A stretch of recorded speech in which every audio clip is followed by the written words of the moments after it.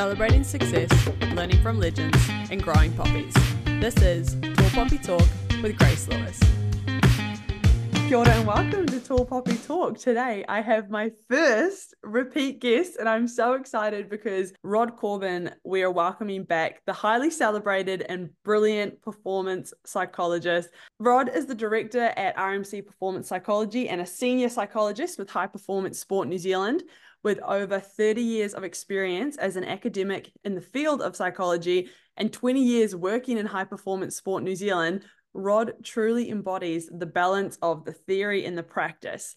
Having attended multiple Olympic and Paralympic Games, working with sports from rowing, cycling, hockey, netball, cricket, and more, Rod is well versed in the realm of elite performance.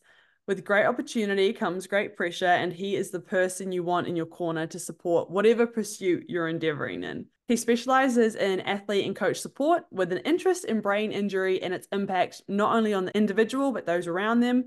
Drawing on the latest research in psychological practice, neuroscience, and neuropsychotherapy, Rod helps people to understand how their brain works and why change is hard but not impossible. It is such a pleasure to welcome you back to Tall Poppy Talk. First question, Rod, where and how are you today? Where am I? I'm sitting in my downstairs office in the beautiful sunny Waikato, which is in New Zealand, for those of you not from New Zealand. How am I? I'm bloody good, actually. I spent the weekend, I've seen probably on my t-shirt, I like motorcycles and I have one myself, and I spent the weekend with some friends riding around a place called Whangamomana, which is it's one of those iconic New Zealand motorcycle rides. So I spent the weekend doing that, and the weather was fantastic, and the company was pretty good, and got to see some of our beautiful countryside, and yeah, so I'm pretty good, really. The questions, obviously, we discussed last time relating to high performance and the pressures, internal, external. I recommend people go listen to that, but this is a different year, and we have you heard that saying where it's like a man never steps into the same river twice because he's not the same man and that's not the same river. The situation has changed, essentially, is what I'm saying, and we have grown since we last spoke, or we have maybe changed slightly. But another big factor is it's an Olympic year, right? It's Olympic Paralympic year, and what you do is so closely intertwined with this element of like it's game day, it's game time. So heading into the home stretch of an Olympic Paralympic campaign, what is vital for you right now in prepping athletes and coaches? Yes, we certainly have changed in a year, Grace. You've grown some hair and I haven't. Olympic year, it's a culmination. I often talk about it's a 4-year campaign, and it's a long time. Although the challenge this time, it's only 3 years. And I remember after Tokyo, obviously Tokyo was a COVID impacted Olympic Games and Paralympic Games. It was a 5-year campaign, and they just decided rather than stretching it to another 4 years, they went, we'll just roll it over. So it's been 3 years, so it's come out really, really quickly. And I think it has presented some slightly different challenges for sports, coaches, and athletes. Usually you have a bit more time to plan your campaign, to trial out individuals, to trial out strategies. And so I think you've had less this time. So I do think it is a little bit different. I haven't heard that saying, by the way. I'll try and nick it because it sounds quite cool. So it is another Olympic cycle coming around to Olympic year, but it is a little bit different in that it's only been 3 years and we're coming off COVID and all sorts of things. So certainly presents similar but different challenges here. And with the 3 years, I don't know how much you can speak to this, but are you maybe going for the athletes who are more experienced or who have had more opportunity in that kind of elite level, or is it indifferent? Well, there's some research and a lot of anecdotal, but around team-based sports, in particular around World Cups. Teams that win World Cups tend to have experienced athletes that have been to 1 or 2 World Cups. I'm not too sure. I'm not involved in selections, but I listen to the rhetoric. I don't think they're going to pick just because you're more experienced, they're going to take you. They will select the people who they think that can do a job. I definitely think in more team-based sports, having some experience in your team is massively important in terms of understanding what's required, understanding how you train for it. It's not your first rodeo. You'll hear that. So you're saying is a nice inflation line, pretty straightforward. It's not my first rodeo. And I think that's pretty true. I think experience is really, really useful, but it doesn't necessarily, it's not the most important. Like I said, it's different. Team sports possibly, yeah, good to have lots of experience or some experience in the team. But I think individual sports, if they're good enough, they get to go. And it is a challenge if you've never been to a games. In fact, I talking to some athletes yesterday, a group of young athletes. One had been to a games, and it's in a small team, and the others hadn't. And they were saying, that it is a bit, you actually have to be, you're going to have to produce a really good performance, And she said she sees it as a benefit. Yeah, it's the unknowns and the knowns heading into it. And also curious, so I interviewed Dan Williamson and he was in the Olympic men's 8. So his only experience at the games has been the Tokyo COVID one. There was no crowd, no spectators, no family. So in that example, he's experienced the games, but nothing like what Rio was, and all those other external factors that contribute to the atmosphere of the games wasn't there. Yeah, I think, again, that's a really good point.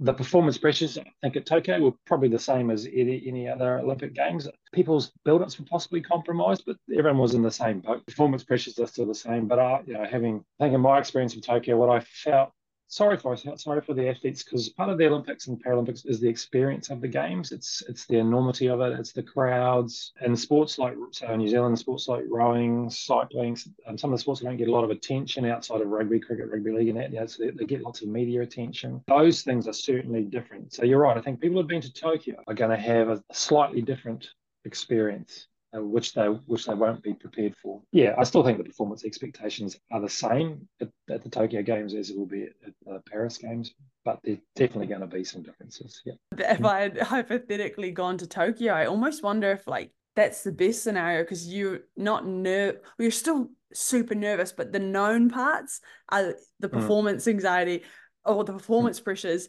But it's almost just going to be an elevation in regards to, the media, the crowds. It's like introducing one variable at a time. I'm really curious, the unique people who would have had that experience, what they're going to say post-Paris in regards to contrasting.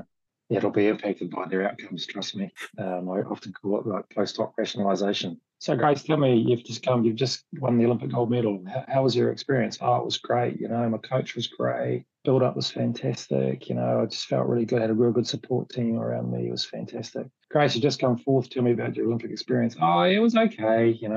Build-up could have been a bit better. And so I think whatever you get is always full of this post-hoc rationalisation based upon the outcome and how they went.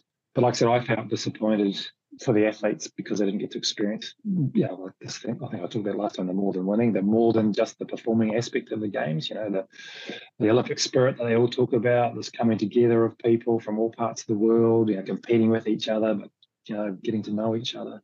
I think that's the bit that they missed out on. Thing you just said, the post something, can you please say it again but slower so I can catch it?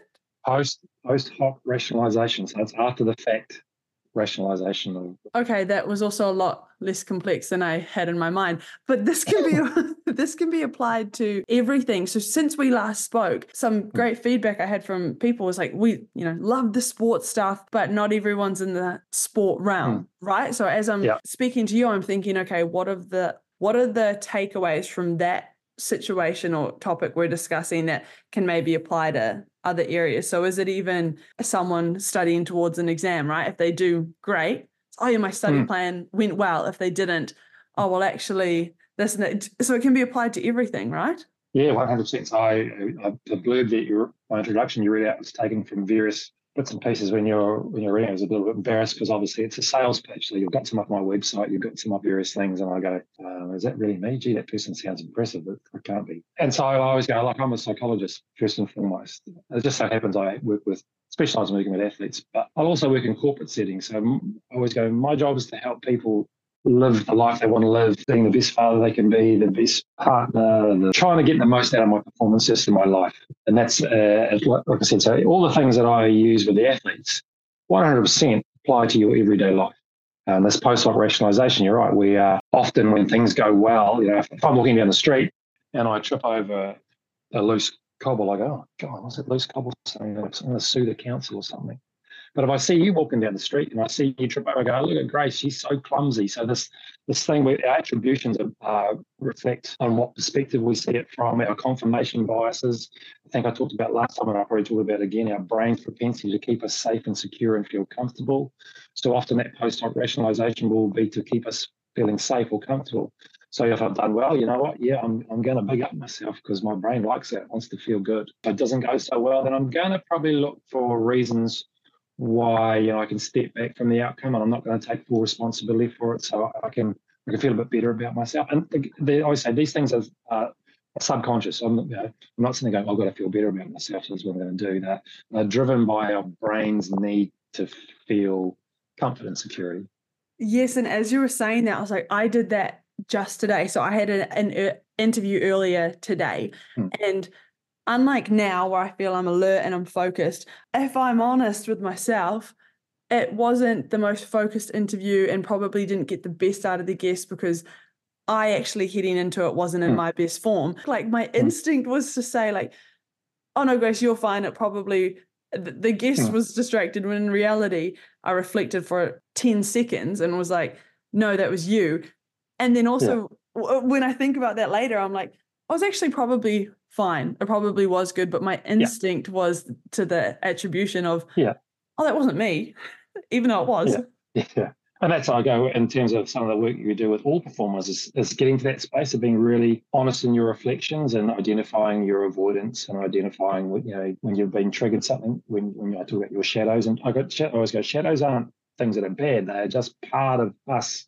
They're often in the dark that drive a lot of our behavior and we're unaware of. So a lot of the performance-based work that I do in all contexts is trying to help people understand those things. And that's also one of the issues we're talking about. High achieving individuals, a lot of the athletes I work with, although they try and be the best in the world, so they're high achieving, they set this bar so high for themselves, and they never make it. Perfect is bad, Perfect is bad. So I must be perfect. Oh, jeepers. Do you? I don't know anyone who's perfect. I want to jump into the part about the shadows, right? What do you do there? Do you recognize? Do you call them out? Do you leave them in the closet? Like, how does someone address those shadows if they are like, it is impacting me? What's the first step? Yeah, I think for me, it's always awareness raising. And there's a bit of me that goes, do we really need to go back and, people say unpack it or address it? And I sometimes go, well, maybe, but often not, because there could be little things. There could be something that, something happened in your childhood. A teacher might have said something to you, or it was reinforced by someone else. So it might be something like that. Sometimes I call it your inner child, this trying to recognize who your inner child has to be loved by its parents, or might have been the middle child that doesn't feel loved, whatever. And those things aren't true, but that's the stuff that. So for me, it's about recognizing when it shows up. So I have my own shadows, and when they show up, I go, there we go. There's that 5-year-old boy who, needs his parents' love or something. And I go, well, yeah, it's pretty normal.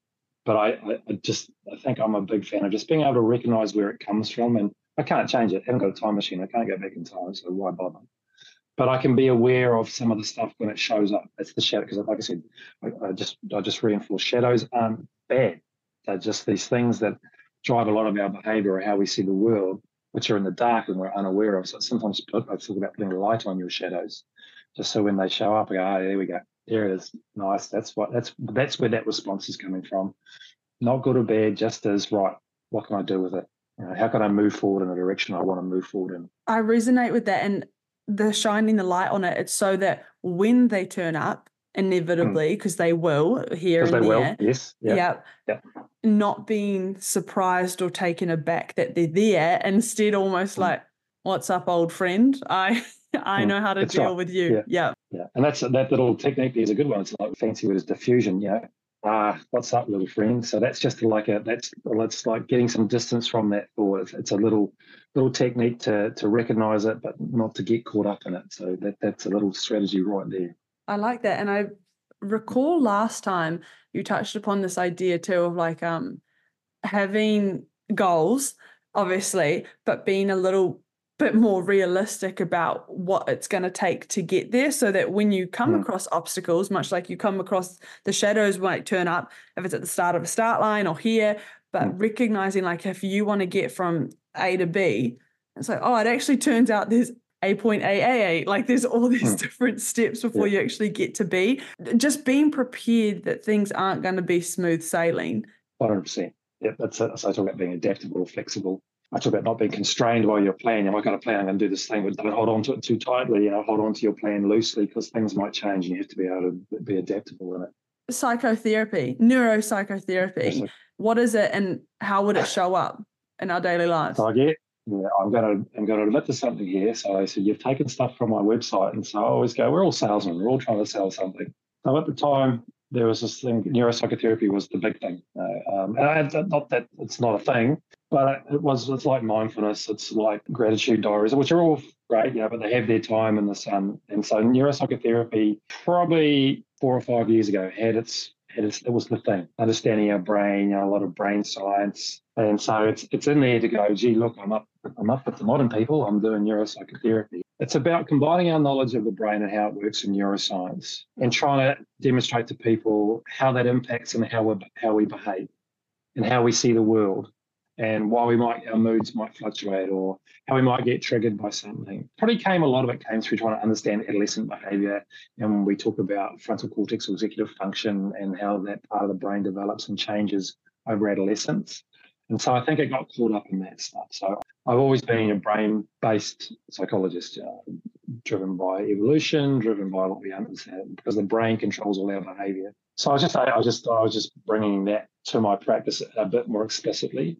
I think the danger with it, I knew it was one of the questions you were going to ask me. I get a little bit hoha, which is a Māori term for a bit frustrated around it because I see a lot of brain science rolled out by people, and I sit back and go, that's actually not true. The brain actually doesn't work like that. And I'll give the example of the triune brain, which people will talk about.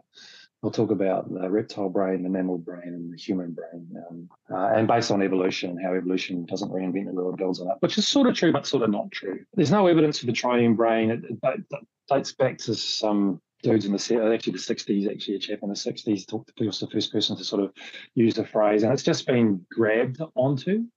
And you'll see it rolled out again and again and again, this concept of the triune brain and how we are basically a slave to our emotions, our emotional brain, which is sort of true, but not true.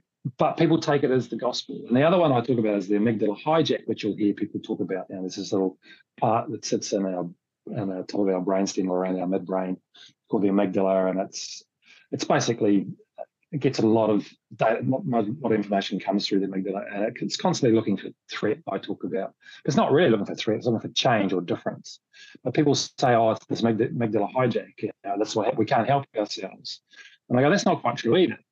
It's actually, if I was going to be more accurate, it might be what we call a hippocampal hijack, because the hippocampus is involved in memory and context, and so all sorts of complicated things go on. But we're then sold this stuff with a not a real understanding of the brain by people who don't really understand the brain. They call it neuropsychotherapy. And I think it just sets us up to be a bit of a slave to our emotions or an excuse. So that's my little hobby horse about neuropsychotherapy is it is a thing, and people understand the brain, because the brain is complex and brain development is complex. See, I'll be honest, I used to try and brain all the time, but I go, this is how the brain works. And I turn around and go, it's not really how the brain works. And it's, I think there's one of my favorite psychologists at the moment is a woman called Lisa Feldman Barrett. And she'll talk about it, saying it's a metaphor. And she's right, it's a metaphor. I'll use it as a metaphor for how the brain works, but it doesn't really work like this.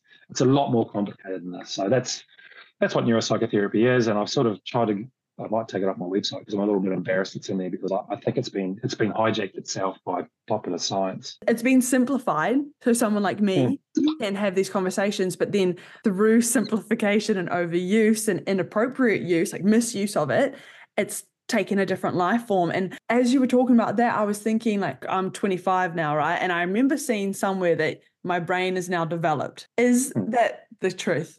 Am I here? So very generalized. Women, it's 20 actually. Women typically is 20. Males, it's 25. Some people will say 30. And it's more about executive function and frontal cortex development. So that's why you look at the car accident rates in young men. It's actually when you control for experience of driving, that's not the reason. It's actually to do with risk taking. And one of the things that happens with young males in particular, and look at their later brain development, is their ability to assess risk and make good decisions is compromised. So yes, you're lucky. Females, they mature, as we know, Grace. Both of us know. Women are much more level-headed about the age of 20. males 25, some people will say 30. Bringing it back to who you work with, in particular athletes, right? There's going to be different sports where people are more willing to take risks anyway, for whatever reason they're attracted to adrenaline sports or not. If you're dealing with a 19-year-old male versus, and this is his first Olympic Games, or 30-year-old woman who's done it many times, how much are you factoring in the risk-taking, the brain development, like brain attributes when you're working with them? Sort of considering them, but I'm not. I think it's also the danger you get. We talked about attribution bias or confirmation bias at the start. If I go and they said, oh, they're a 19-year-old young boy, they're going to be like just into risk and watch that. It's sitting there, but I'm not going to I'm going to try not to make assumptions, but I'm always just be very careful not to just jump into that. And that is not to say I haven't done that, because I have. Obviously I'm human. So yes, I'm aware of it, but it's not the only thing I'm thinking, because there's also developmentally, humans go through different stages of development through their life, and around 20 years of age, there's a bit of a transition in terms of how you view yourself in the world. So that also has an impact on how you. So most 20-year-olds, whether you're males or females, think they know it all, because that's actually part of that transition stage. Can't tell me anything. Now I've been an adolescent, I'm an adult, I know everything. Again, massive generalization. So I'm always trying to consider all these things around what's driving the behavior or how they might respond, and checking it out. Like I said, I try not to let my confirmation bias or the knowledge that I have, academic knowledge, put people in boxes, because I think that's really dangerous. Yeah, but you're also extremely knowledgeable, and you do have that academic research and background, so understandably that's going to filter in somewhat. As I'm getting older, to your point about thinking you know it all, because I distinctly remember like year 8, so you're 12 years old, finishing middle school and thinking like, I know everything. And then you get into year 9 and you're back at the bottom of the pecking order, and you realize you don't know what you don't know. And then like with the podcast going into this past year, it's been about a year and a half. And every time I speak to someone, I get 3 more ideas of what I should be asking and 2 more ideas of where I should go. Like, the more I learn, the more I realize I'm not knowing, and I'm trying really hard and keeping it with the whole psychology element to not let that overwhelm me, because sometimes just it is a bit much and you just think, sod it, I don't want to. I'm quite comfortable thinking I know it all. I think we might use the word expert. I say to people, if you go into a room and someone comes in and says they're an expert, get up and leave the room, because they're not an expert. Because I'm like you, I go, well, I'm very old now, but I learn something every day, and I learn things from my clients. So, he said, oh, thanks for coming back. It's great. I came back because I learned some stuff, I reckon, talking to you, which is cool. I always go, the day you think you know everything is the day you should stop doing what you're doing. And there's these developmental stages I've talked about. There's stuff, I think I went through in my 40s where I thought I knew. I'm 40 years of age, I've got a PhD, I've been a university lecturer, I'm practicing, I've been to Olympic Games, I know everything. And that actually got in the way of me doing my job really well, because I think I know. I came across like all-knowing, and this is how you should do stuff. And that actually created lots of barriers for me to be effective, I think. That's just not a way to operate. When you own it and go, well, actually, I don't know everything. Because humans are complicated. And if I always say to people, if I had all the answers, I would not be doing this lovely podcast with you, Grace. I would be on the Caribbean on one of my many islands, because I would be loaded, because I would have all these answers, but I don't. So I'm sitting here in my lifestyle block in the Waikato looking at, maybe some stuff. I've got to build a fence and stuff, or pay somebody to build a fence, but I don't really know how to do it. Obviously, I haven't got the answers because I'm not in the Caribbean. An inclination that you would get pretty restless rather quickly if you were in the Caribbean sitting on an island. I don't think it would last long. Yeah, I don't like sitting still, I must admit. Tall poppy syndrome. It's tall poppy talk. This is the podcast, right? And the tall poppy is more internally driven than externally driven, and it's preventing individual but collective growth, right? Because I want to know more about psychology. By me not asking you and me going through the hard route of doing all the study and everything you did to get where you are, instead I could have maybe cut off 10% of that time by going straight to you and having a mentor who helped me through that process, right? So then I'm at your level to collaborate sooner. The genesis of the podcast was an obstacle to overcome, and now it's more like, oh no, this is a gift to share these stories and grow and learn from each other. And in your own words, what is tall poppy syndrome?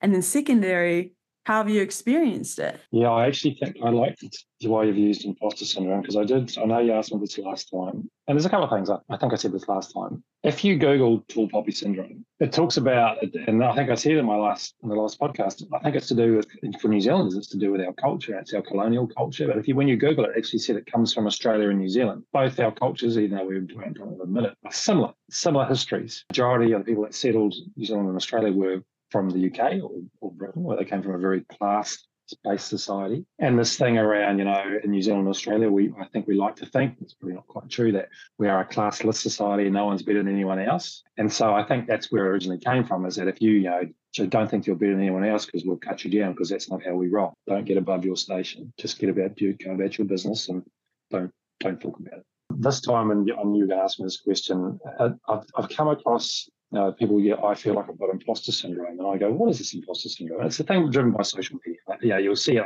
on the top face and things like that. And I looked at the DSM, which is a diagnostic sort of mental criteria for mental illness.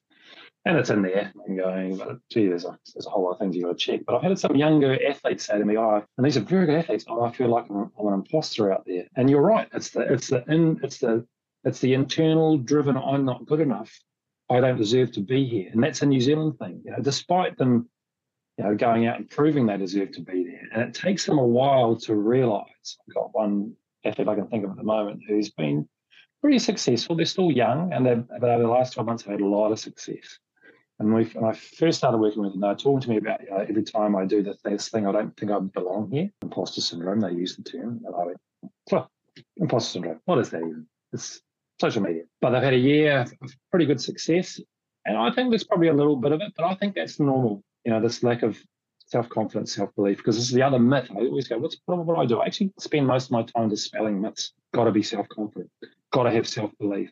And I go, really, who really amongst us is really self-confident or has so much self-belief? Probably a psychopath, and that's not normal. We know that. So I think a lot of it is natural. But I think because of social media, we've labelled it as this thing called imposter syndrome. So again, I'm just saying, well, I don't even know what imposter syndrome is, and I don't think you've got it. But it is this lack of confidence and just challenging those sort of assertions around, why don't you think you belong to? Have you not done the work? So it's just trying to be really strength-based. And we know that being strength-based is really effective. But let's not get too strength-based, though. Which is almost the tall poppy syndrome again. Got to look at, they're not that good. So even though we know being strength-based is effective, at the same time, we almost limit being strength-based because we're not that good. So I think you're right. You've nailed it. I think it's more this internal battle that we have with ourselves. And it goes back to how much when we started around shadows in your brain and avoidance, is that I don't want to go and talk to Rod because he might tell me I can't do it or I'm not good enough or what would he think of me, rather going, well, actually, I don't really care what the other one thinks of me because I want to go and learn about this stuff and see what I can get. And that's hard, because I've got to go. I talk about, I think one of the questions you asked me at the beginning, how do we go about preparing for the Olympics? And coming full circle, I have this thing called the 3 C's. Clarity, get really clear on what you need to be working on. Commitment, so what's your plan? Be clear on your plan and who's going to help you in that plan. And then courage. Courage talks about, so what expectation, what failure are you willing to risk in the service of it? And so that's stuff that's you're talking about. So don't let your avoidance, your fear of failure, fear of what other people might think of you get in the way. Because it's going to show up because you're human. But that's what it's about. So what are you willing to sit with? What discomfort are you willing to sit with in the service of the thing you want to achieve? When you talk about commitment to the plan part, if you see a lot of success, right? So maybe your plan is, or things might not go to plan in a negative way. So I'm going to need to pivot, right? Or I'm going to need to extend the timeline or something like that. But also sometimes the plan goes unexpectedly well. So in this instance, with the example of Dan, he goes to the Olympics at 21 and gets a gold medal. He almost was in disbelief. He couldn't accept it because the plan was that in like 10 years, 8 years time, he was going to do that. And so when you say this commitment to the plan externally or internally in a good or bad way, like how much like stretch is there to a plan's commitment? Yeah, it's interesting. So you go, right, first couple of things I go, get clear on what you're trying to work with and get clear on what you're trying to achieve. And it's like, so when I talk about the 3 C's, it's actually this moment in time. So it's more than a goal, I want to win the Olympics. It's actually, so that's where I'm heading. I want to achieve this thing. And at the moment, here's what I need to work on. So get really clear on that. And then what's my plan for that? And the reason why it's in this moment, because you're going to get some feedback. So often I'll say to people, they might say to me, "Rod, I'm not getting any better. I'm not scoring more runs. My times aren't getting faster, or whatever." And I go, "Okay, well, either you've been working on the wrong stuff, or the plan's wrong, or you haven't been able to sit, you've been avoidant, or the work I've done has been rubbish and it's not helping you. So let's look at that." And when I talk about clarity, I go, what do you need to be working on? And then one of the questions I ask people is, how do you know it's the thing you should be working on, rather than just what's easiest for you? Cricketers will go, "I want to go on the net today, batters. I just want to throw some half volleys. Just throw some half volleys at me. Easy." And I go, "Why are you doing that?" "Oh, because I want to feel good. I want to feel good before I go out and play tomorrow. 140 Ks, try and knock my head off." "Okay, so you're not going to feel good tomorrow, are you?" "No." "So why do you want to feel good now?" So sometimes it's challenging. I've done what's easiest for them rather than going, "I want to go in there and challenge myself." So the best athletes I've worked with are the ones that look for things that are bloody hard, push them physically and mentally. And they do, where they might fail, and that's the courage to fail, because it's in the service of learning some stuff. So we go back to Olympic preparation. So a lot of that, and it's different because some people are still going through selections and they've got to get points to see if they can qualify. But even then, I'm still asking and challenging people, what are you willing to fail at in the service of learning some stuff so you can perform when it counts? So again, those 3 C's getting really clear. Are you working on the right stuff? And it's just constantly coming back and reviewing it. I'm not getting any better. Why not? Maybe working on the wrong thing, or our plan's wrong. So let's have a look at that. I'm nodding along as you say that, because my athletic part is thinking of, now I'm not rowing, I'm running marathons. In a couple of weeks, I'm doing Tokyo, right? And all the training things online say you start tapering like 3 weeks out. It's like, why? Because I know me, I'd get to the start line and be like, I haven't run in 3 weeks. Like, I haven't properly run. Like, I feel rested, but mentally I'm like, so as you're talking about, you're feeling good now, but how are you going to feel on the day? I don't know if that's right or wrong, but that's how I'm thinking. And maybe listeners, as they're nodding along going, oh yeah, sometimes I've chosen what's easiest, maybe not what's actually right for the plan. That's right. So I would say what's easiest for you is to keep running, because that's what I'm good at and it makes me feel good. What's the hard thing for you to do? The hard thing to do for me is taper. I'm not an exercise physiologist, but I've worked in endurance sports. Tapers work. Trust me, tapers work. Particularly for endurance athletes who often have high loads, massive Ks on a rowing boat, massive Ks running, massive Ks on a bike. So you do want to freshen up. I think the trick of the taper is tough. Like I said, I'm not a physiologist, but I know getting that right. But your example is a real good one. The easy thing for Grace Lewis to do is to keep running, because I feel good about that. It gives me confidence. Hard thing to do is for me to taper and to sit with all the thoughts I haven't done enough running. I should be running more. So that's the courage part. Yeah, the courage part is to do the taper. Thoughts are going to show up about the doubt. I haven't run enough. I should be running more. I must be feeling good. So I always go, how do you recognize expectation? You'll hear the words should and must in there. And sometimes the should and must are true, but that tells you there's expectation right there. So it's like, again, about the shadows. Okay, expectation showing up for me. Right. Have a think. What's the hard thing for me to do here? What do I think's best for me? So again, it's just moments where you're just noticing what's showing up for me, and then being able to step back a little bit and to go, all right, what's happening here for me? What's going on for me? What's the hard thing for me to do? What's the easiest? Just trying to work through these little internal dialogues, if you like. You've seen right into my soul with that. Thank you, because you're so spot on. And to give that more context as to why because the should and must is 100% expectations I have on myself, because when I came to the States, the coaching program here, all 70 girls do the exact same thing. I know fundamentally that that's not a good training strategy, right? Because individuals should adjust as needed if they're injured, this and that. But it was just, we're all going to do the same thing. And if enough people it will work for, and enough was what they needed, right? Yeah, so that's right. The expectations and the should and the must, I spent years just being told that's the way to do it. And now I self-doubt. Am I just being lazy if I taper? That's your background. Rower, work hard. That's what we do. We work hard, we row. Particularly if you're a New Zealand rower, that's what New Zealand rowing is based on. And so, that's it. I should be doing lots of stuff because that's what we do. So that's your mindset. That's a lot of New Zealand athletes' mindset, is endurance athletes work more. I once had a cyclist who rode on the pro circuit years ago in Europe, and I happened to be over there with another team, and he caught up and he said, basically he was saying he was he was struggling, and what he was explaining, his feeling to me was like overtraining, and I know lots of people that say there's no such thing as overtraining. Okay, we'll have a debate about that, but maybe there is, maybe there isn't. I said to him, "Oh, okay, all right, sounds like you're a little bit of training." I said, "So, how do you know, who writes your programs for you?" I said, "Oh, well, basically the director of the team writes the programs," and I said, "So, do you get given exactly what you do?" He said, "Oh, no, so for example, you might go here on this day, you do between a 3-hour ride and a 5-hour ride." And I say, "Let me guess, you do the 5-hour ride, don't you?" And he says, "Yeah." I said, "What do your European teammates do?" "Yeah, they're lazy. They do the 3.5-hour ride." "How are they?" And I go, "How are they going?" "They're going real good." Okay. Have you thought about that? So he always felt he had to do the maximum, I think that's that New Zealand endurance-based mindset of being brought up. So yeah, don't give yourself a hard time. It's like, I should be training, I should be doing. It's like about the shadows or who I am as a person, or how I'm being trained. Can I run marathons? Who would do that? Why would you then run a marathon? I don't know. I'm an ex-rugby player. That's the last thing I want to be doing. So when you're saying I'm going to run a marathon, I'm doing. Of course you are. Of course you're going to run a marathon. Next thing will be ultra marathons, or you'll be doing Ironman or something like that. I want to do Ironman 2025. There you go. You say that, and one of my friends is a physio, right? And he's very fascinated with the endurance athletes, and they're told, like, you'll tell an endurance athlete you need to rest, take a rest day. They're probably not going to do that, and so then you need to tell them, all right, maybe you do a stationary bike. He says you have to work with them, and this is his.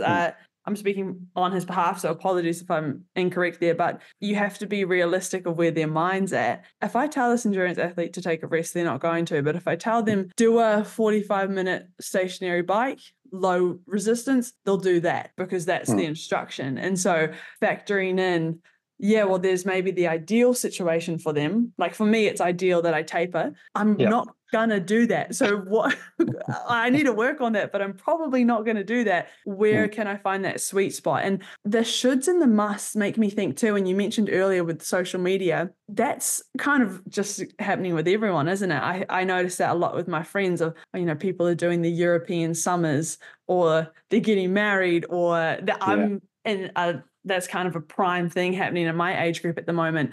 And it is very easy to have the shoulds and the musts when you're looking at social media and you're just seeing the highlights. That's right. I think I said this in the last podcast we did, is that people say, why is there so much more mental ill health these days? And I go, social media, that's what it is. It's simplistic, but a lot of it is. You see all these social media things around how you should be living your best life. And that's why, be the best person. I almost stop this because that's part of the issue. Be the best version of me I can be. I go, what is that? What that's expectation, right? What is the best version? I've got no idea. But a lot of it's driven by social media. We're hardwired to look at others and make comparisons, and usually we're worse off. So that drives a lot of our own feelings of inadequacy, I guess. But now with social media, it's on steroids. So you're bombarded by inevitable comparisons every day, and you are bound to come up short. Even the motorcycling. So there's, like you say, you ask me how often I get out. I get out quite a lot. There's a dude on one of the social media motorcycle groups here in New Zealand, and he's continually posting about all these rides he's doing every day, and I'm going, oh my God, he's living on such a crap motorcyclist. Why not? And then those catchphrases, live to ride to live, or something. And yeah, that's what it is. And I've got to stop myself and going, what are you doing, you idiot? He's retired. You've got a job. I'm not immune to it either. What is that kind of tactic you use, right? Because it's easy for me to be like, social media is but we're going to use it the same way I say, I'm probably not going to take a rest day. I'm not going to delete Instagram because I do love it. We're doing a podcast. Of course you're not going to delete Instagram. No, right? And so when inevitably those comparisons happen and I feel shitty for whatever reason, or worse, sometimes you feel good, right? You're like, I'm winning. That's right. I'm winning. How do you interact with it and also stop those, or maybe kind of combat those comparisons? Yeah, so I think one of it is to accept the fact that, I said it, I talk about we're humans, not robots, and I've said it today, like me, I'm human. So that's my biggest thing at the moment. We're humans, not robots. It'd be great if we were robots, but we're humans, so we're going to experience all these things that we're hardwired to experience. So one is we go back to the neuropsychotherapy stuff, talking to people about those types of things. These things are almost hardwired into us, and here's how they were quite useful for us through evolution, but they've just sort of stuck with us, these things, and because of our modern day society and the things that we're feeding a lot of those things that have done really well for us. So that's the first bit. The other one is to recognize it when it shows up. So You go, oh, like I remember looking at this, and I even now still look at it, and I go, oh man, he's out again. He's done this right. I haven't done that right. I go, oh, there you go, you idiot. You're a clown. Look at you. The old law of inevitable comparison. So it's just like recognizing that it's going to show up for you. By now, people realize one of the big things I use is humor, a lot of sort of self-deprecation, but it's for a purpose. It's a purpose in that it's one of those things that helps me just lessen the impact of some of the stuff when it shows up. Yeah, oh, there you go, you idiot. Sometimes I say to people, just your brain doing its job. That's all it's doing. So that's often a strategy I give people, is to recognize, one of the little bits of internal dialogue when it shows up, is to go, there we go, that's my brain. It's just doing its job, just trying to look out for me. There's an awareness raising to recognize that we all have these things. When you look at some of the compassion focused therapy or the self-compassion stuff, they'll talk about acknowledging giving you self-compassion, and self-compassion, realizing that it's part of the human condition, so it's because I'm human. Lots of little things to deal with it. Doesn't stop it from happening, though. So I keep saying to people that I think that's often when lots of athletes will come to people like me for us to fix them, or not let to take away their anxiety or their self-doubt, and they get disillusioned because we can't, and they go, oh, that person was rubbish. I want to get a skill that would make me confident, but that person just told me that it's just being part of being human. There's not all I do more than that, hopefully. But you know what I mean? It's like they get disillusioned because we don't have an answer for them. We don't say, just do this thing and you'll be confident. Just do this thing and we won't feel anxious anymore. Because that's impossible. We go back to, if I could do that, I would not be here on this podcast. I'd be back on the Caribbean island again. You'd be back on the island getting ready to leave. It is true, isn't it? And I had a sports psychologist through the college I went to, and it was great. And something we worked on a lot was, for me, the spiral, right? So I'm being human and I have a thought of whatever, self-doubt, and then I berate myself. The day's ruined, and then the training's ruined, the day's ruined, the this is ruined. And we worked a lot on you can actually stop that spiral. So maybe training sucked, but that can be the end of that shitty feeling, and then you can move on. Yeah. That is a lot easier to say than to do, is to stop the spiral. You've actually just used one of the phrases I must use 3 or 4 times a day. I'll have a discussion with an athlete or a person. Yeah, this is what we do. This is makes you human. I go, so easy for someone like me to say that. Really hard for you to do, and I get that. So again, that's that self. Sometimes you won't be able to do it. Even that example of you, in your training, the reality is maybe it was a shit training, but I say to people, there's can you take something good away from it? No, Rod, I use rowing, we'll cut up your road. How was the road? Oh, rubbish. Okay, so how far did you go? We went to Keeley's and back, which is about 20. It's a long way. Okay, so 20 Ks was rubbish? Yeah, it was total waste of time. Really wasn't. Oh, no, I suppose there was 10 strokes up on the weed wire. That was pretty good. And up by the start line, we had another 15 or so strokes. So it's just trying to stop that spiraling away by just going, the row wasn't fantastic, but you got something out of it. There's a metaphor I use, which I stole from a rower a very long time ago, and I like it and I use it all the time. He would say to me, he viewed training. He starts with this big empty jar, and every time he trains, he's trying to put grains of rice in the jar to fill the jar up as much as he can. Some days he can put a whole big handful of grains of rice in the jar. Some days it's gone great. Some days he can only put a few grains of rice in the jar, but I'm still putting grains of rice in the jar. So it's just a nice little way to reflect on, it's not as good as I wanted it to be, but I still put some grains of rice in the jar. The other thing I often say to people, and this is in life as well, it's not about sport, is go, I want to be the best version of me. I want to be 100% best I can be. I go, well, that's just impossible. So I talk about giving 100% of what you've got on that day. So it might not be as much as you want to be able to give, but it's 100% of what I've got, and that's what I'm going to give. And if I do that, then that's a good day. And this is why I needed you back on. And I have a new sign-off question for you. Is there anything I didn't ask you during this discussion, and I know there's probably a lot, but anything in particular I didn't ask that you think's worthwhile to touch upon? Let me go and check my notes. I just hopefully people get some stuff out of it. I guess the other thing I would just put a caveat, and you mentioned it before on some of the content, I guess it's things I've said, it's the stuff I say is really easy and it sort of makes sense. It's just so hard to do, and it's this thing called cruel optimism. I think I tried a bit of social media stuff on LinkedIn. I wrote a little blog on my LinkedIn page. It was on this concept of cruel optimism, which I took out of a book called Stolen Focus. Actually, I quite like the concept. And it's and I talk about cruel optimism being people like me come along and they say to you, just do your 10 minutes of mindfulness each day, do your gratitude diary, and you'll be all sweet. So you go off and you do your mindfulness diary and you do your gratitude diary, you do your 10 minutes of mindfulness, you do your gratitude diary, and you maybe do some box breathing or whatever. and your life's a little bit shit, and then you start to go, oh my God, I'm doing all these things and I'm not getting any better. So actually, there's something bad about it. So I go, be wary. And don't get me wrong, mindfulness, we know is useful. We know gratitude diaries is bloody useful. We know good breathing stuff, deep breathing is good. But them on there, they're not the panacea to everything. So please, I've said all these things. You said it before. Really easy for me to say, but actually in practice, they're hard to put in practice. Yes, thank you. I don't want to be a purveyor of cruel optimism. No, and that's why you do need the external people such as yourself and the specialists and the people who are trained, because it is going to be even harder for me to do the thing that I know in theory I should do. And so that's the benefit of having psychologists and therapists and a support system. So you can have that external person, whether it is, the cyclist who wants to train for 5 hours instead of 3. Sometimes you need that outside person to go, you're probably good with 3 today. Or, but you need help, and not to try and always do it by yourself, I think too. Yeah. Well, Rod, my final question for you is, if you had to listen to just one artist for the rest of your life, who would it be?